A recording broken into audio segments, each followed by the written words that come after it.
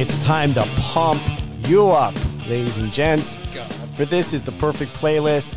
This is our episode that's all about songs and motivation, songs that get you hyped. Yeah. If we can't get to the gym or even try, at least we can make a playlist that sounds like a gym. Are you ready to get pumped, JD? I love the opening line of like a 40-year-old reference to this audience. That was pretty funny. Well, I got a kick out of that. We do a lot of nostalgia here on the podcast. So been a while since I thought about Hans and Franz. People who are like 36 and older maybe will get that reference. Ooh. Maybe not, but hey, are you ready to get pumped? I'm psyched. Pumped up or off or whatever? Yes, I'm ready. The idea for the show came from our friend Jenna, a.k.a. Vin Beasel.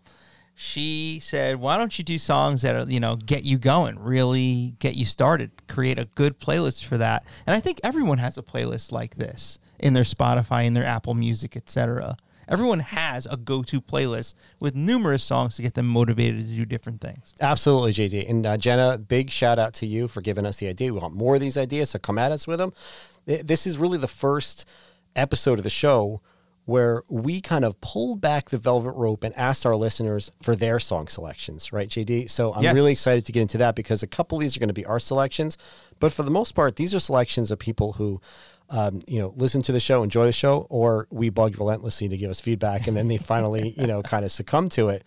But before we jump right into it, though, I want to talk about what I've been doing lately musically. I've been just absorbing all of these music documentaries that are out there.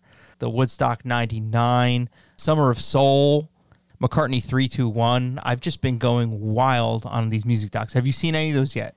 No, not yet. Can you recommend any that I won't watch? Or watch in 5 years? I highly recommend McCartney's 321. Yeah. It's Rick Rubin and Paul McCartney. I saw the trailer for that. It looks cool. It's really great because they have like the studio remastered tracks on this board where they'll just pull up the strings in Eleanor Rigby and pull them down as it's playing real time. Oh, that's neat. So they'll pull up whatever, and McCartney just tells you things that he's never said to anyone before. Ooh, I like that. In no other book you've ever read. So what is that, Netflix? HBO? That is Hulu. Hulu? Okay, got it. That's Hulu. Summer of Soul's on Hulu. HBO Max has Woodstock 99. So there's so much good stuff out there now. An Oasis documentary coming out in September, too, in the theaters. I heard there's a lot of good Oasis documentaries out there. Even for Oasis fans such as myself. Yeah, watch Supersonic, you dope. Speaking of music and how it enriches our lives, JD, we have done a parent podcast together called A Parent Chaos. It's still out there on Apple and Spotify if you want to listen. And where we talked about kind of our dad journeys and how we really kind of poison our kids, but also like how we try to get our kids interested in what we're interested in. So the other day I had an awkward moment in the car. Mm-hmm. I was driving my 12-year-old son, Antonio, and his buddy to basketball camp. It was very quiet, and they're at that age where like it's awkward, like they don't know how to like start a conversation when it's one-on-one. So we're sitting there silent in the car for like 10 excruciating minutes. That's pain. That is pain. And his buddy's like a really jovial, like a kid, like, the kid who seems like he's like a mayoral type of kid. Mm-hmm. But in the morning, he's a little quiet. He hasn't really woken up yet. So the song, the George Michael song Freedom came on, the 1990 Freedom 90. Freedom 90. Mm-hmm. So I'm like, I'm going to jump into a story, a little knowledge nugget here about how, hey, like this is a unique situation. Saying, hey, boys, did you know that that George Michael is probably the only artist in music history to have a hit single on the charts where he took the same title and had 2 hit singles out of it because he had Freedom with 2 different Wham. Songs with the same title. Yeah. Yeah. And they didn't say a word. I'm sure they were psyched. Yeah. They didn't say a fucking word. So I'm like, that's pretty unique. George Michael was really a trailblazing talent. I went on and on and on. And I finally stopped. Neither of them said anything. And I looked to my son and I'm like, you could have helped me out here and said something. He's like, I heard you. It was enough. That's cold. Cold-blooded. It was cold. It was cold-blooded. But I tried. I was trying to give him a little, pop-up video here on a Tuesday morning, and it just wasn't working. Hey, kids aren't down with the wham facts these days, I guess. But it is an interesting fact. Like, how often does that happen that you have an artist release 2 songs by the same damn name? That's weird. Cyndi Lauper did that with Girls Just Want to Have Fun. She released another one in the 90s. She did? It's the same song, but she Well, that's a little different then. down-tempoed it. That's Yeah. like Candle in the Wind with Elton John. God. Oh, God. Goodbye, England's Rose. Yeah. Come on, dude. Write a new damn song. Diana doesn't get her own song. That's some bullshit. Recharting bullshit. You're British, for God's sake. And you wrote a freaking song for an American woman and then recycled it for a British woman. British Crikey. royalty, for God's sake. Anyway, screw you, Elton John. You're not in the playlist today. No. This is a playlist about songs that pump you up, songs that do it for you. And as we're going to hear on the podcast, JD, one last note about this is you're going to hear that not all songs of motivation are created the same. Right. Different types of songs, whether it's like rap, rock, whatever, will do it for you for different reasons. And we're going to have some little commentary from different people who sent in some voice notes. Or we're going to have some different voices other than yours and mine. People can Thank celebrate God. that. Amen. Yeah. So the first selection we have here on the podcast is from my buddy Ferris, who has been a loyal listener from back when we were doing our other podcasts. Listen to every single episode, gives feedback. We absolutely love that. So love that we can incorporate his song, his selection onto today's podcast. We're going to start it with him. Hey, perfect playlist gang. What's happening? It's Ferris. So theme of the week, songs that pump you up. First thing that comes to mind for me, Marky Mark and the Funky Bunch. Good vibrations. Don't matter what I'm doing, man. Mopping floors, lying down in bed, I hear that song, I get up and start dancing. And if I'm driving, forget about it. I'm swerving in and out of traffic so fast. All right, let me not continue. But yes, that's my song. And I don't know any other song that has that kind of effect.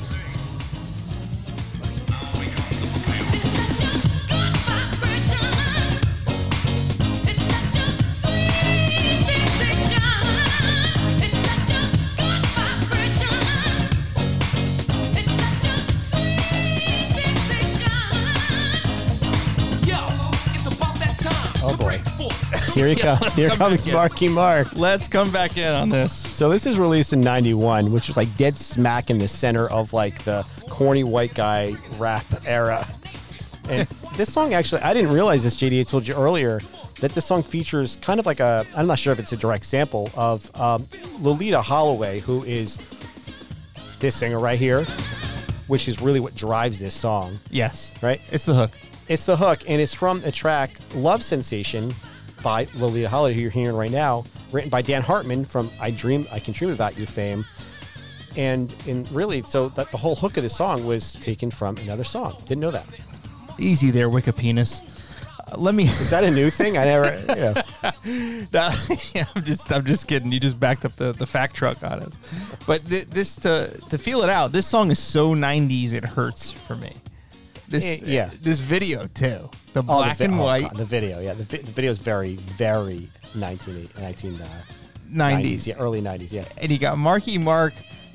Basically, I think John Cena totally copped Marky Mark's look from this video.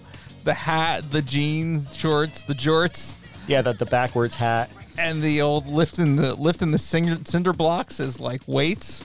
Yeah. What a move. Marky Mark himself said, This song's designed to make your behind move. Okay. But for someone who's regarded as a bad boy, it kind of sounds like a quote from like a librarian or a nun. I don't know. Feels a little weird, but Ferris, I know what you're saying. We feel you, Ferris. I absolutely feel you. As much as we're laughing about some of the production in the song and the video and everything like that, I'm not going to lie, this song does it for me too. Especially this chorus. I mean, she nails it. And can you feel it, baby? I can feel it. I can too. He does like the whole like black scent with a little Boston twist. Oh man, from working out with cinder blocks, now he's doing a movie with a talking teddy bear. Mark Wahlberg, the actor Mark Wahlberg. His brother Donnie Wahlberg, famous member of New Kids on the Block. And a fun fact about Donnie and Mark, they were the first two members originally recruited into New Kids on the Block. Don't know if you knew that, D-Bro. Did not know that, no. But when they, the producer who formed the group wanted them to focus on ballads instead of rap, Mark Wahlberg, who wasn't a singer. Mark was like, I ain't about that, no. No. I'm doing rap or nothing. He quit right there. He quit right there on the spot. And he became then, a successful actor for like a couple of years. he did, but before that, he dropped out of school and was involved in like shoplifting and street fights and gangs and stuff like that. Was he basically like Matt Damon in Good Will Hunting? Pretty much. Yeah. Pretty much. And so he, you know, went on obviously then to acting, leapt right into that. And I think it's kind of funny that, you know, this song right here has a very anti-strong drug message. He mentions not being a junkie and whatnot in it. Does he? I never listened to the words except for the chorus. I want to see sweat coming out your pores is the only other line I know in this song. I did a lot of work on Good Vibrations for this Deep Row. But it's kind of funny that he rose to fame playing a coke-snorting, well-endowed porn star named Dirk Diggler, despite this song's message. I like this end, but Yep. you know, Done. Out. I like that. I mean, like, I feel like some of that was missing from like the rest of the song. I like the rest of the song, but I feel like you could have infused more it with piano some work? some more piano work. Yeah. But supposedly Mark Wahlberg gets upset if you mention Marky Mark or the Funky Bunch. Oh, around get it. out of here! I swear Stop to God. it. That's what I read. Yeah. We need to accept. I mean, I guess we're different, right? We're not celebrities who get interviewed all the time, but Not all the time, but quite often, yes. yeah. But I mean, it's like that's something you intentionally did that you wanted the public to know about. It's not like people bringing it up to Paul Rubens the time he jacked off in a movie theater. This is different. This is part of your, like, you decidedly said, I'm going to release this song to the public. It's going to be a big hit. It's going to make me a lot of money. And now you're going to tell me you don't want to talk about it? Fuck you, Marky Mark. You C-word? Marky Mark. Right. That's what I'm going to call you, not Mr. Wahlberg or whatever you want me to call you. The Funky Bunch. So the next song on our countdown comes to us from my cousin Greg, right? And my cousin Greg, like, sweetheart, like a few years younger than me. He was the kid who like was always in my house, like sleepover. He was my sleepover partner, right? But was always like, hat on backwards, like big starter jacket, like kind of presented as Sounds like Marky Mark. A little bit, yeah. Maybe that was his inspiration, but He felt the vibration. This is yeah, we all do. So this is the text that I get from him when I ask for songs of motivation. He writes, "Blackened by Metallica. I'm Not Ready to Die by Avenged Sevenfold. Almost any track off the DMX album. It's dark and hell is hot. All right. But Where my dog's at? and my friends relentlessly make fun of me for this. This is a song that really does it for me." All right, Greg. Cousin Greg. Final countdown by Europe, and probably does it for a lot of people. I think I'd get along with Greg and hang out with him and have fun. If he likes Metallica, DMX, but can also listen to this, he can. I fuck with that too. You'd have a fucking blast with Greg. I'm telling you, we got to get together. But I mean, I love this because as I said, Greg presented as, kind of more of an urban look and everything like that, like into hardcore rap, into like the friggin' indie rap scene in Philadelphia. Okay. But he's also honest, and everybody when they break it down is into this type of music. They are. You can't deny it. You're going to find a song like this on every badass's playlist. This is in every arena during like halftime or something, or before a kickoff. Before anything, it's really, Yeah, exactly. it's really Before sex. a song that's been, before sex. In this house, it's a song that's Before been, you like, and I kiss. well, we don't really wait for music. Right, or But- we don't just kiss, we go right to second base. Or that, yeah. Second base. Such homoeroticism on the show, We're cool. which is fine. But, you can try to resist the synth that's being cascaded over you like a waterfall in this song. Oh, but yeah. sooner or later, you fall under the spell of this magnetic masterpiece. And JD, as you said, it's a song that gets played before a lot of climactic moments, waiting for that climactic moment to happen.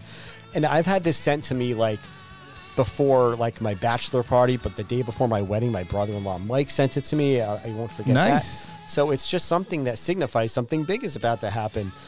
And but the lyrics are so fucking stupid. Like that's my Pretty only problem with the stupid. song. Like it's literally a song about like rocket like orbiting into space. Yeah, in this song's lyrics, the singer said that they were inspired by David Bowie's Space Oddity. So if you ever heard that, it's about Sure. a guy, lifting off, and really a tragic whatever, meeting a tragic end in space. It's those moments right before the tragic end. But this is a song about going off to Venus from Earth. And it's both apocalyptic and optimistic, actually, if you think about it, because, they're leaving Earth behind and Earth is troubled, but they're excited about what's on the other side. So, strange European take on space travel. We get to be selective in like what we really choose to listen to. Like I choose not to like sing the lyrics. No. I ignore the lyrics in the verse. And in the chorus, in this part, like I get down to, right? You're all in. But hey, it's something that gets you excited about a moment, whether it be a wedding, a bachelor party, a big trip, a Jamie Walters concert, you name it. Whatever you're doing, it's gonna be a great moment for you. This is gonna be the song that's gonna get you excited about. Oh, here it's great guitar solo here.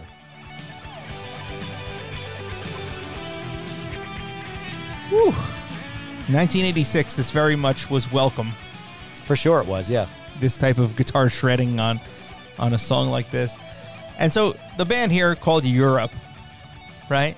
And so I went to YouTube. I like to scroll comments on bands like this just to see what people are saying, Two quotes I thought were amazing was one that Europe is so legendary, they named a continent after them.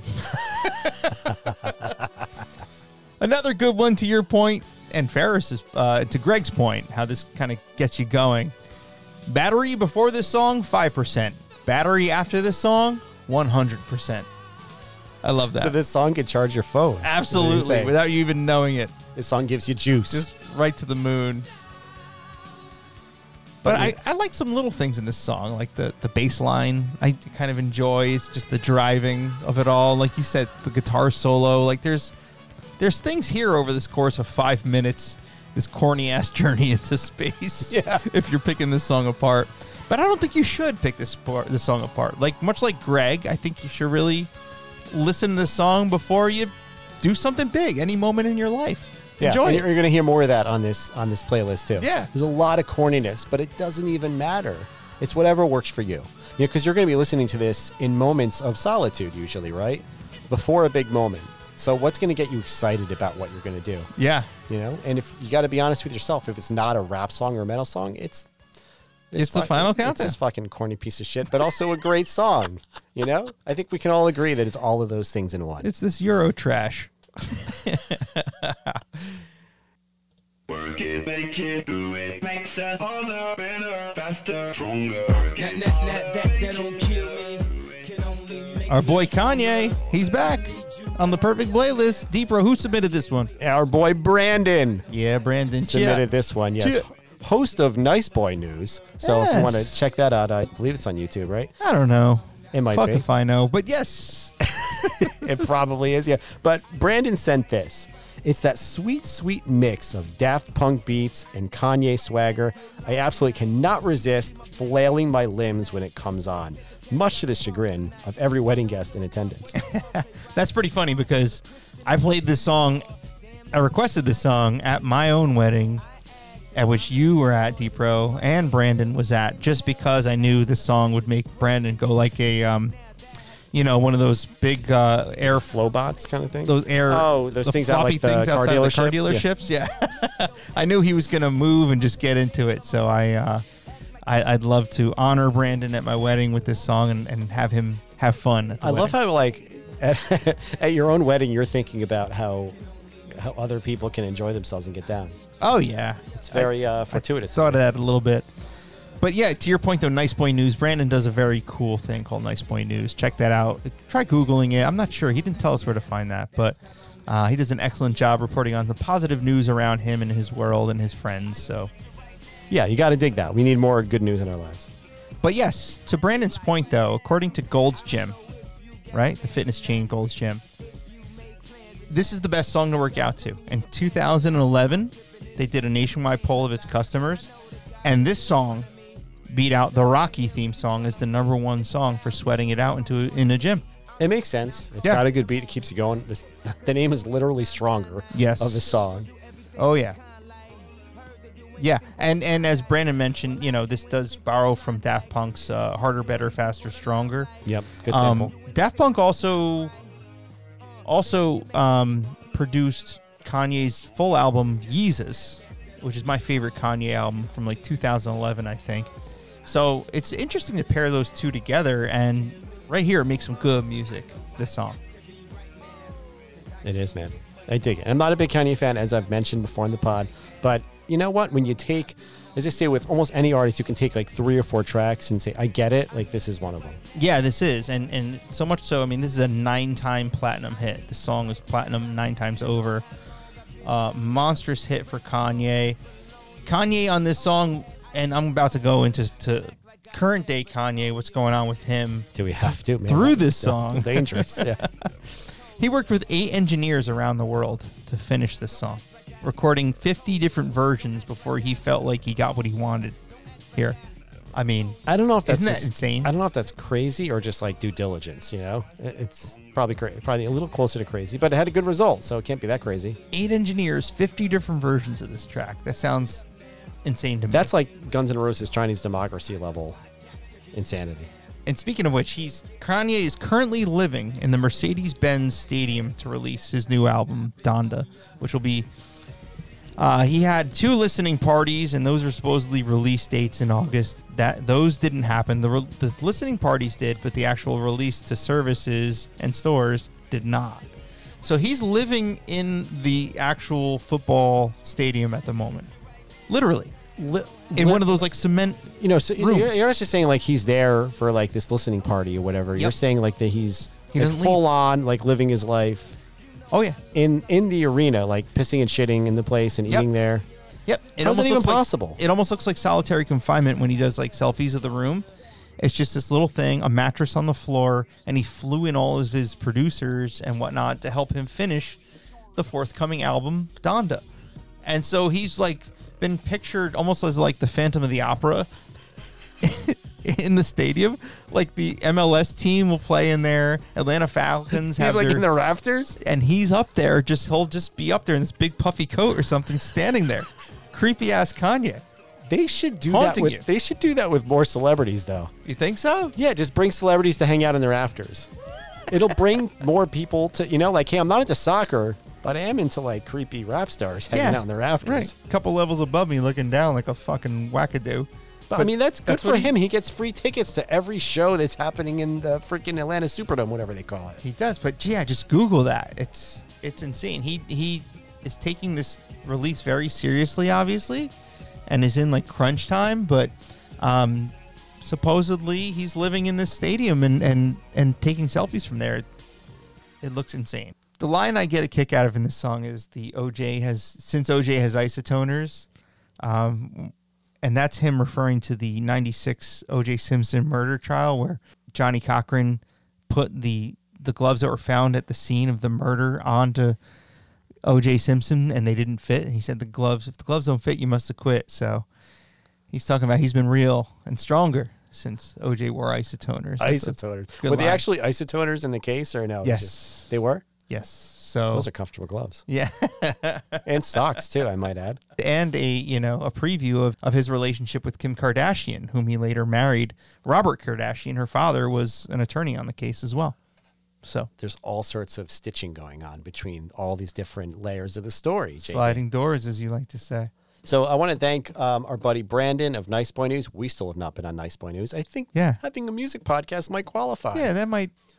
So our next entry comes to us from an individual who is actually one of the lead singers of the band who does our theme song, who does our intro and outro music, My Black Ring by The Fuzz, right? Chris Ricci. So he comes to us with a song that if you were a fan of movies in the 80s, this is going to be very, very familiar to you. This is Synthesizers on Steroids, and here is Chris teeing up his selection. Yo, what's up, guys? This is Chris. The first one that came to mind was Hearts on Fire from Rocky IV. So anybody who's familiar with the Rocky movies knows like Eye of the Tiger and Burning Hearts and all that other stuff. But and those are by Survivor. So naturally, I thought that Hearts on Fire was also by Survivor, but it's not. It's actually by John Cafferty and the Beaver Brown Band, which was a great name, by the way, the Beaver Brown Band, for obvious reasons. And it was written by a guy called Vince DiCola, whose occasional writing partner was Frank Stallone, who is obviously the brother of Sylvester Stallone. So yeah, Hearts on Fire is like one of those cheesy sort of 80s anthems. I think it was written in 85 or 86 or something for the Rocky IV movie. Most of the recordings you can find of it. It's such a pump-up song that you hear Stallone in the background as Rocky during his training montage. You hear the and all that, and it's awesome. It's awesome, and I can't listen to that song without getting pumped up, and I also can't listen to that song without like turning it up very loud. But that song, gets the juices flowing and makes me want to win the heavyweight boxing title from a Goliath named Ivan Drago. But anyway, that's my choice. Hearts on Fire by John Cafferty and the Beaver Brown Band. Thanks a lot, guys. Love you. Later.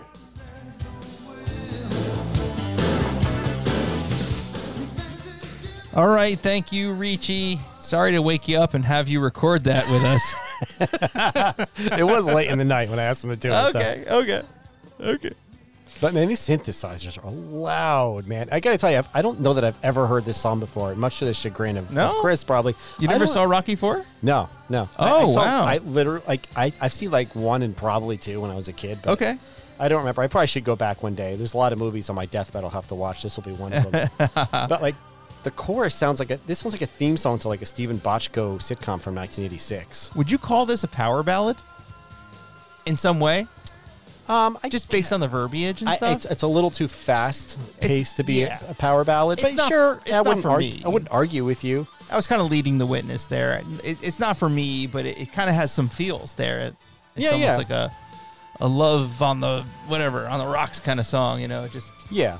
I mean, I don't. Does it declare like love for a woman or anything like that? It's really just for like. It's like you're in the moment and you try to do something great. Yeah. Right? I mean, Yeah. It's more broad than that. But I mean, Chris is like the singer for this band we talked about, and if you hear the song in our intro and outro, like Yes. they were a hard rock band. They are. And so back to my cousin Greg, like you might be surprised to find out that like a singer in this like hard, heavy like rock band is also into like cheesy shit like this, but it's great. That's what I love about music.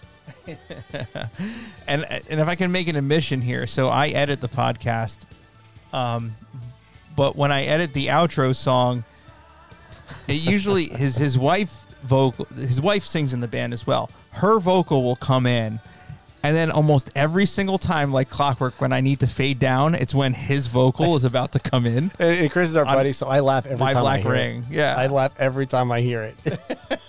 It's like she stops, and then he's supposed to start, and then by that time, I'm already faded out on the outro. So sorry, Chris. Nothing personal. Just timing. It's just timing. But nonetheless, this song is by John Cafferty. Solo on this one. But the Beaver Brown Band, you might know John Cafferty and the Beaver Brown Band also from the Eddie and the Cruisers movie from 1983. They did that On the Dark Side song. On the Dark Side. No, I don't know that song. Oh, yeah. Keep singing it though. This is On great. the Dark Side. That was a fucking hit, dude. You gotta Was work it? with me. It does not sound like one. I work with here. The music guy next to me, he doesn't watch music documentaries, doesn't listen to music. I don't know. How On am I the doing a Dark podcast? Side by the fucking Beaver Brown Band or whatever that list is. This is what I'm being chastised for. Some Jokes. music fan you are. Jokes aside, Cafferty does get ripped though for being one of those Bruce Springsteen wannabes, like him and who's the other doofus, Southside Johnny. Like those two guys, they've been in and around Asbury Park just like Springsteen was. So they do get ripped for trying to, cop Springsteen's sound and whatnot. And it's deserved, I think. Do they do like 1, 2? Can they do that stuff? 1, 2, 3, ha! Got to bring that back.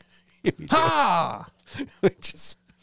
We laugh at the stupidest shit together, but that's kinda part of do. our friendship. Yeah. We just get a kick out of each other's dumb antics. All right, moving right along. My buddy Danny Gale gave us this one.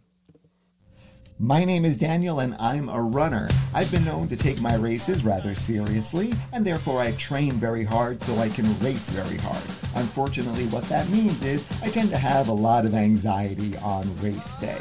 And if I don't have someone there to calm me down when I show up, then I need to turn to some music in order to do just that. So I'm not looking for a song to get me amped up or to get me in fighting mood. What I need is something to remind me that no matter how much you train, no matter how hard you push, you always need to remember to have fun. And Party Time by Fish is my go-to song. So I'll pull up to the race site, blast Party Time, just the simple 3-minute studio version, and force myself to dance in front of my car for the duration of the song so I can be reminded that when you listen to Party Time, anytime is party time, even when you're about to really run hard in a race. Danny Gale, thank you so much for that contribution. It is Fish. Song Party Time. So this is Fish, right? This is Fish right here, my friend. Are you going to play the whole song? Am I going to sleep here tonight? As we like he said, it's the studio version. It's the 3-minute studio version.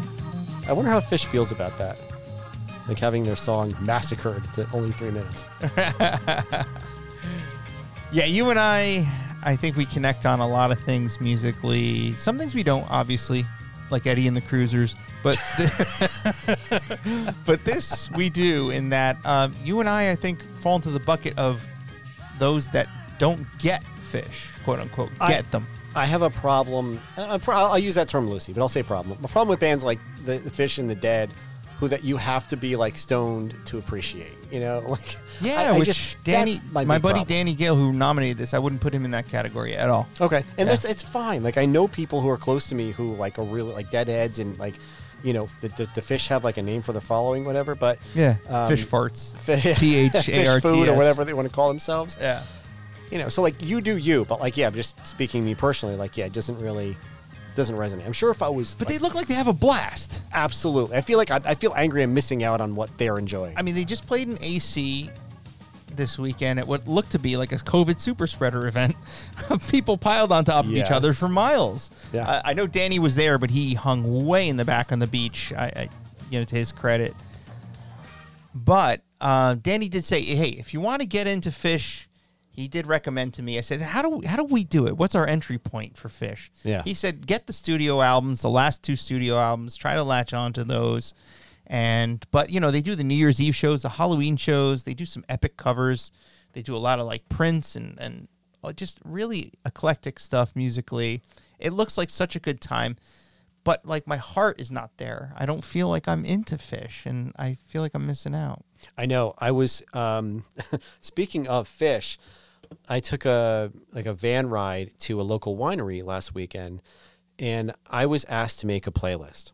Right. Nice. Because that's what I do. You know, I friggin' host a podcast called The Perfect Playlist. Like, Joe, you're responsible for that. So I said, sure, I'll do that. And I was putting this together, and I was like, there's a Deadhead that was going to be in the van with us, my cousin-in-law. Actually, Natalie, who's going to be featured later, her husband. He's had tattoos and everything. So I said, I should probably put a Grateful Dead song in this playlist. Looking through their body of work, and I'm like, I have all these like, big upbeat, like catchy songs or whatever, and, like poppy songs. So I put A Touch of Grey on the playlist. That's a mistake for a Deadhead. So I put it on, but and looked right at him when it came on, and he kind of like shook his head. I'm like, dude, I put this on just to piss you off because I know this song pisses off Deadheads. Yeah. But it's a great song. But also, like, what the fuck? What am I going to put on? Like, Truckin' or Box of Rain? Like, what am I going to put on a playlist that's for a bunch of people going to hang out in a winery? Yeah. Casey Jones. I guess Casey Jones. But there's also, like... But they're tired of that. And also, like, the EQ is, like, a little, like, old, like, Dead stuff. Like, EQ. So it doesn't really... match. It doesn't match with everything else. And the only song that really would... that fits is A Touch of Grey. So sorry, as much as I did it to piss him off, I also apologize to him afterwards. So Danny Gale is one of the most positive people I've ever met in my life. He is a former band member of mine. We were in the same college band together. And so Danny would write our set lists, and Danny put on our set lists multiple Fish songs. because he was such a fan, and so was another guy in the band. And so one night we were playing one of those Fish songs called Sample in a Jar, and we were at this little dingy club, local bar. But then I see this girl kind of looking at me, and then after we get off stage, I'm like 19 years old at the time. After we get off stage, she comes up to me and she says, "Oh, I just wanted to thank you so much for playing that Fish song, Sample in a Jar. I really felt that when you guys played that, and they're such my favorite band." I was like, did she show you where she felt it? And I said, like every time I put that on our set list. Oh, you took the credit for it. Oh, yeah. I said, I put that on our set list. I love just playing that and looking out to the crowd, seeing everybody hopping along with that, this and that. And she's like, "Oh, God." She goes, "You know what? Come here." And she just lays one on me right there. And I'm like, yes. I love Fish. Fish is great. So you have a good memory associated. I have a great one. It was an amazing moment for 19-year-old me. It was a crazy moment for me. And so I took all the credit for putting Fish into the band's set lists, and thank you, Danny Gale, for making that moment for me happen. So the big question is, what lasted longer, the moment or the Fish song? I imagine the Fish song, right? Yeah, probably, yeah. Yeah, those 25-minute jams or whatever, but yeah.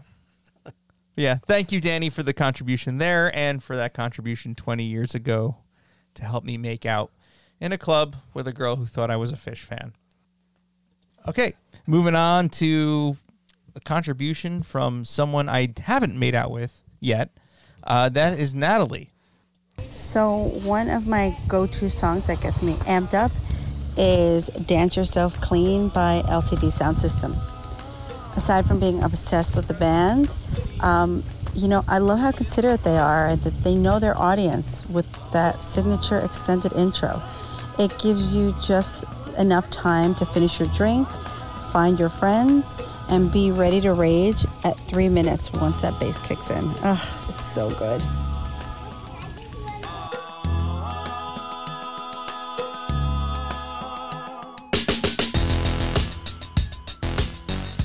I feel that, Natalie. I like it.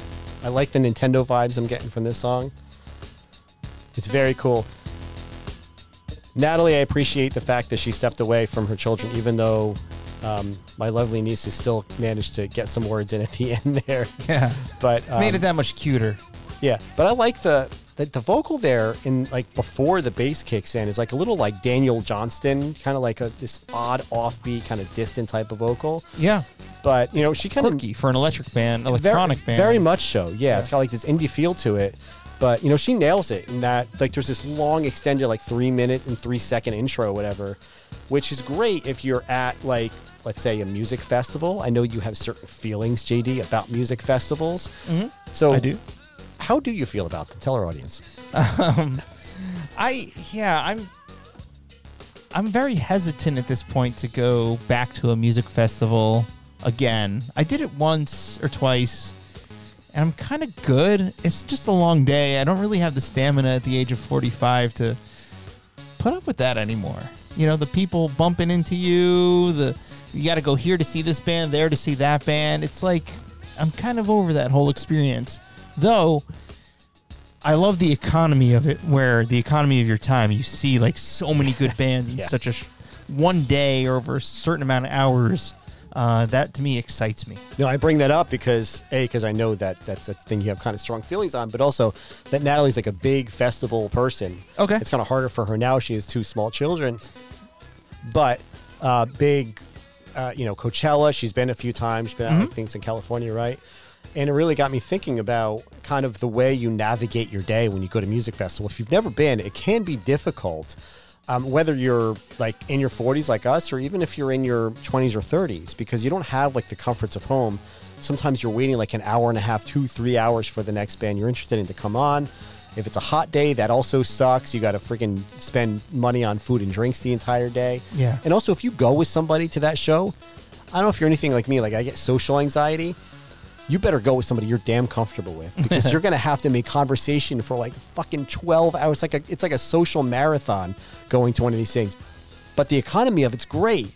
You know, I went to Yes. see like freaking like Casey Musgraves, Florence and the Machine, the 1975, a couple other acts for like $150 3 years ago. It's good bang for your great. buck. You can't really beat that. Yeah. Except when Florence and the Machine goes on, you have loud drunk people talking in your ear. Or bum rushing you, you know, trying to bum rush the stage, bumping Yeah. into you kind of thing. It gets a little annoying.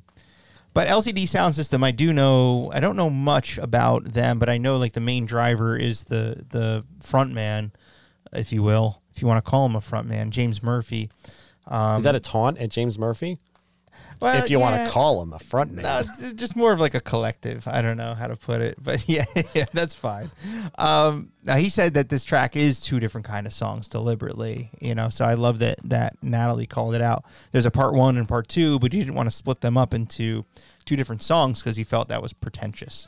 So he made it into one and took the tactic that Natalie said and enabled everyone to kind of get their bearings first, then go into the second half of the song, get pumped up, and party with them. Yeah, no, I agree. And Natalie's is my cousin-in-law. Love Natalie. Love that she contributed to this. And I know that she is, worked in the music industry for a long time. Has met like freaking Paul McCartney, Dave Matthews, a bunch of other Justin Timberlake, a bunch of other acts that she's worked with, right? Smoking Popes. So, when we're talking about only the big stars, don't be dissing on my Smoking Popes. I'm teasing. Just in case Josh is listening. We're You having never know if he's listening. But yeah, this is the type of music I don't normally listen to. I know their track Daft Punk is playing in my house, which That's on a lot of playlists of mine. fan-freaking-tastic. Yeah. Great song. This is a little like off the beaten path for me, but I enjoy it. I'm glad that our listeners and family members and friends are bringing songs to us that we haven't heard before. And I would classify this as like dance rock. Yeah. It's got a rock element and a dance element, which not too many people do combine, but it has that feeling to it. And I think it's also good to work out to as well. They did a partnership in the aughts with Nike, LCD Sound System did, and it makes sense to me. You can definitely see yourself running, working out to this, doing various things. I will say when she told me about the song and I listened to the first few minutes, I thought, are you sure about that, Natalie? What you talking about, Willis? Right. But as it went on, I said, yeah, it does. It builds well, and that's the structure of a dynamic song and a song that gets your juices flowing. Yeah. I mean, we tend to be a little bit more pop heavy or pop culture heavy on this show.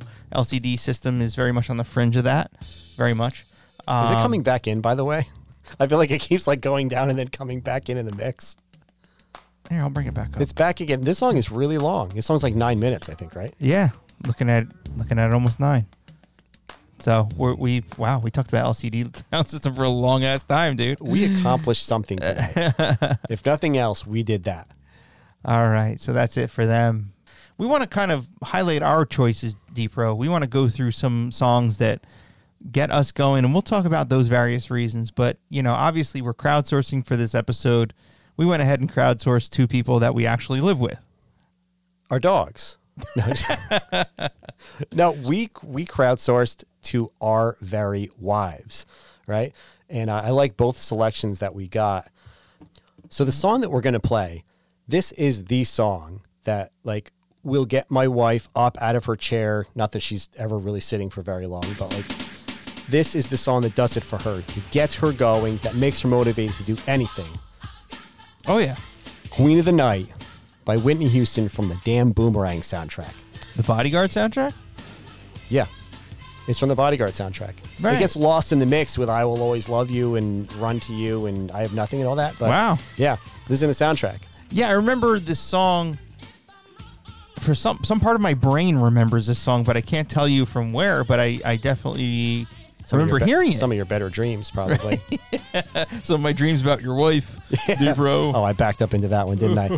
So she literally, speaking of motivation, like tangible evidence that this works, she played this song before a job interview at one point because she was at a conference years ago and they asked her, like, what's your song? What song gets you going? Oh, yeah. The theme of the podcast. And she's like, that's the song, right? So then a couple of years down the road, she played this before an interview and nailed the damn interview. Cool. Who could feel like unconfident when they hear this song? Right, yeah.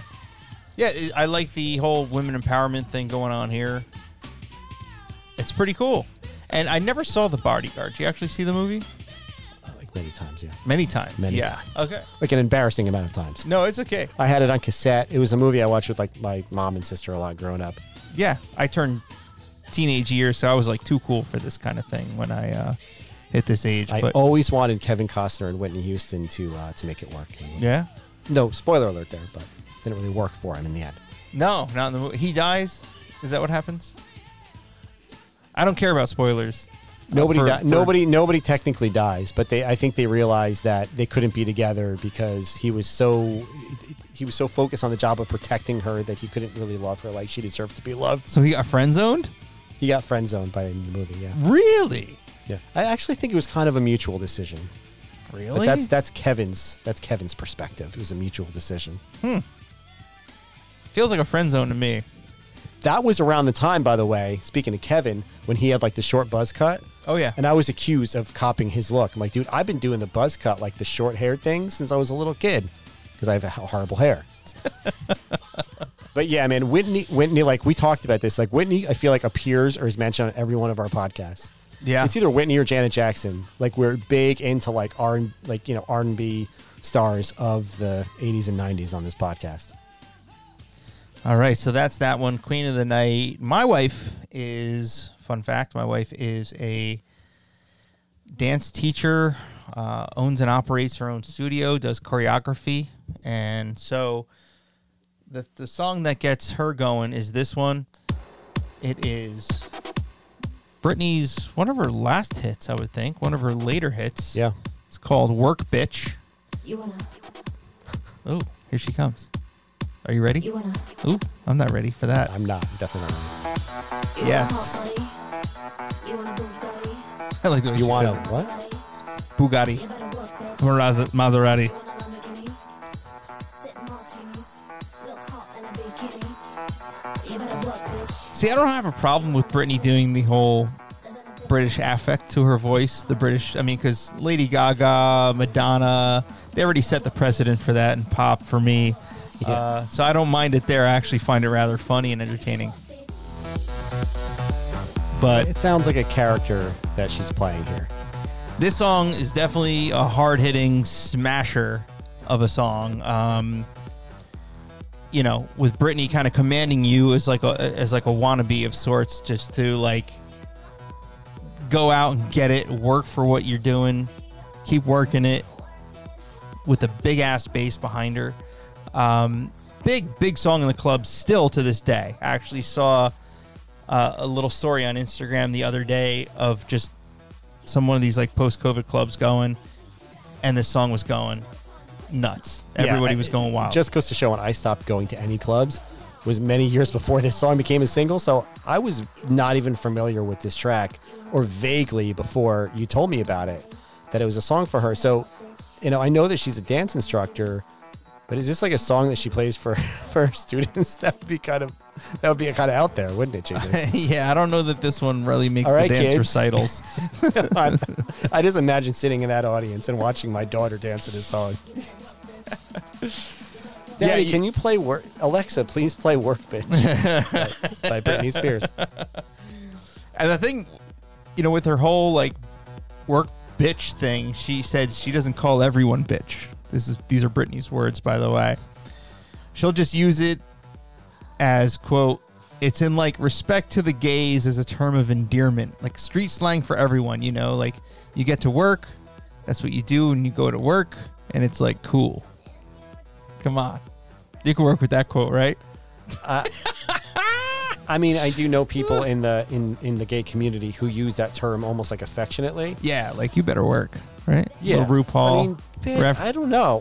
But then it's a part of me that's like, no. Like when I was a kid, it was like the 7 dirty words. Like, you know, bitch was one of them. You couldn't say that. You know, it was a derogatory word to call a woman. You know. Oh yeah.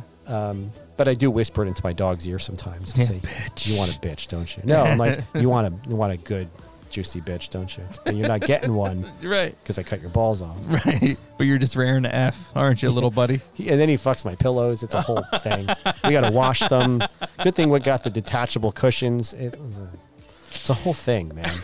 Having a dog. Your cat's just sitting over here minding her own business, My cat's great. humping nothing. Nope. Not a humper. But I do like this track. I mean, I definitely have to be like in a certain like all the stars have to align for me to listen to this song. I have to be like at least half drunk And wearing leather. Yeah, wearing leather, having a ball gag in my mouth. But this song was released in 2013. As I mentioned, one of Britney's later hits, if not her final hit on the radio. But believe it or not, the producer on this and writer, will.i.am. Really? Oh, now it makes sense. Right? Yeah, makes perfect sense that it would be. I don't know that it does, because For me, it does. he's a guy who a couple years before this was failing, right? And so with this, he's back on the map with a hit. It's just kind of interesting in that regard. But he also wrote Boom Boom Pow, right? I mean, it kind of fits into that wheelhouse for me. Yeah, it's an insult to this song, but I'll take it. No, it's Noted. like it's in that stadium. You know, like when you said that, it would have made sense to me. Like Okay. it wasn't a surprise. If you had told me like Rick Rubin had worked on it, Right. you know, or like Paul McCartney did bass on this song, like I'd be like pretty stunned. All right. So this intro probably sounds a little familiar to you in the sense that it sounds a lot like our intro. Guy walks out to his car, puts on the radio. It does. It's not the same though. It's not at all. But this is the kind of stuff that pumps me up. I'm the type where Danny Gale mentioned earlier, he doesn't need to like punch the wall or whatever to get going. But unfortunately, I'm the type of guy where I need like a ball to the wall hard rock, metal, or heavy rap song to get going. And this song fits the bill for me. This is the lead track off of Queens of the Stone Age's Songs for the Deaf. I'll turn it up a little to get it going. But also featured in CKY, Bam Margera's video series. And this was their signature sound. Yeah, this is This it. guitar is dirty. It's going to slap you in the face right now.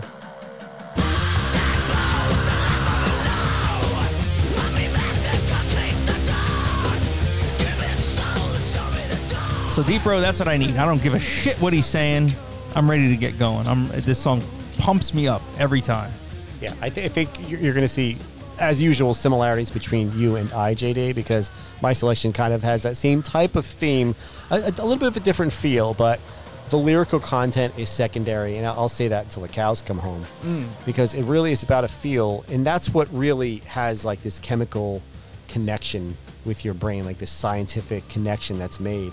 Yeah. And you could be singing about like his taxes, and we'd be fine. We're cool. It still motivates you to do what you got to do. Yeah, and we talked about some of the abstract lyrics of other Queens of the Stone Age songs in the past in this show, but I don't give a shit. Like, it's just, this song is a feeling to me.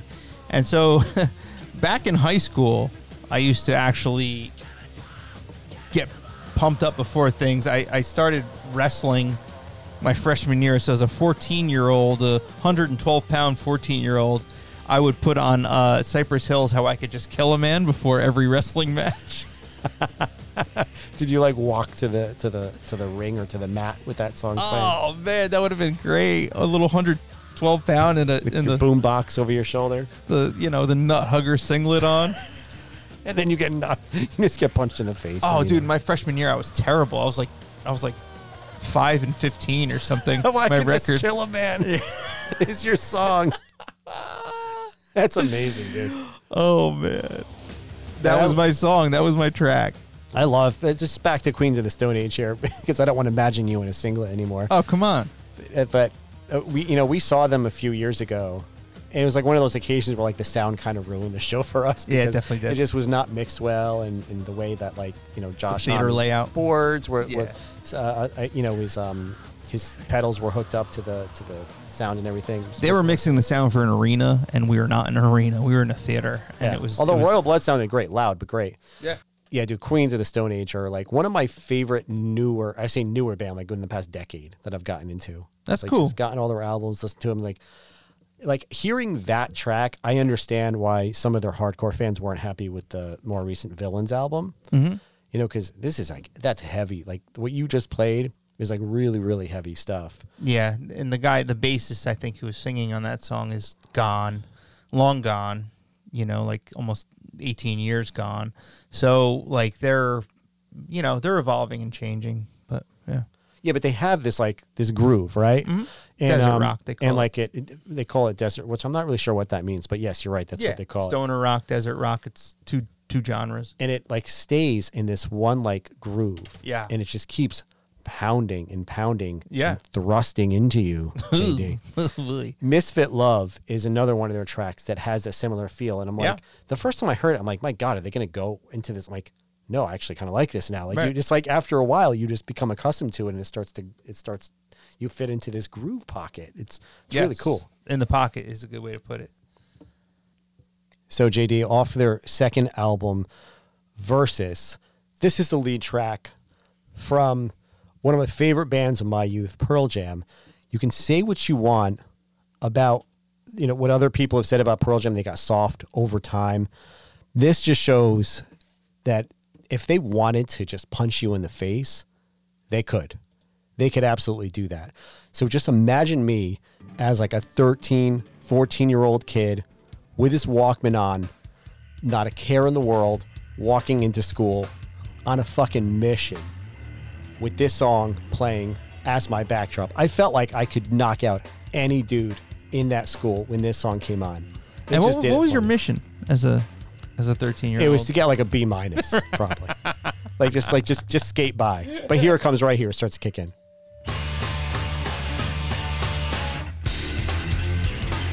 Yes, I do remember this well. And this is a lead track off Lead this track, album, lead right? track, yeah. Yeah, I remember picking up this album being like, oh my God, like Pearl Jam's here to stay. Like this was, when I heard this song, I thought officially, like, okay, Pearl Jam is one of my favorite bands because they followed up 10 and with this, and I am very happy with this. Yeah, and they went even harder with it. Yeah. Right. And I actually looked at the lyrics for the first time ever. Like I just like sang what I thought. Like yeah, the lyrics same. were. I've never actually looked these lyrics up. Like he just said like turn to my nemesis, and I always thought it was turn to my nurses. I thought Eddie was like in a hospital when he wrote this song. He's like turn to my nemesis. But he has all these random words. Like right here that he's shouting. Like suck. Sus? Suck. Sus? Suck? At least according to Google. Okay. Like he has all these random words he's saying. He says like time, suck, tuck, time, see. Like is this like is this That's do you have bizarre. like a vocabulary test you're studying for? Like what's going on, Eddie? Got a weird tick going. Yeah. That But is weird. This leads off the album. It goes into the song Animal, which is another track that was like a fairly it was a decent hit for them. Yeah, driving hit. Yeah, rock, so great 1-2 punch. One of the great 1-2 punches to lead off an album ever. Just fantastic stuff. I think that's a fair call right there. Yeah, exactly. To my little brain, this was everything. This is the Pearl Jam I wanted, which as this album went on and as the band went on, we didn't get anymore. Yeah, I mean, this is also the album with like elderly woman behind the counter in a small town. That's my so point. So they started to make that shift, which I think they were good at. It disappointed a lot of their older It's fine. fans. But I wanted a sound. I wanted rock. Yeah. I wanted maybe not this raucous as this song is, but along those lines. I think wanted- that's fair. Yeah. That's what I wanted Pearl Jam to be. And I think as an adult, I realized that I never really reconciled the fact that what I wanted them to be and what they weren't lining up. So I was kind of like spiteful about that. Yeah, As and a you move teenager? on, right? I mean, like we all do. Yep. We move on. But this ending, you got to put this up, and I need to hear a little bit of this piece. Fuck, man, I would go berserk when this would go on. That's cool. Very cool. Cool way to end a song. Strings in there. All right there, Pearl Jam. I mean, that. What happened to you? That gave me like a mental orgasm as a kid. I could see that. Yeah, but then I had nowhere to go with that energy. I wasn't going to go fight anybody. I wasn't going to go like fucking set the world on fire. Right.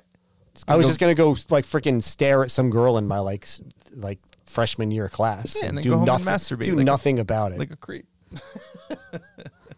But yeah, I mean that's what does it for me. There's other songs, JD, that do it for me also.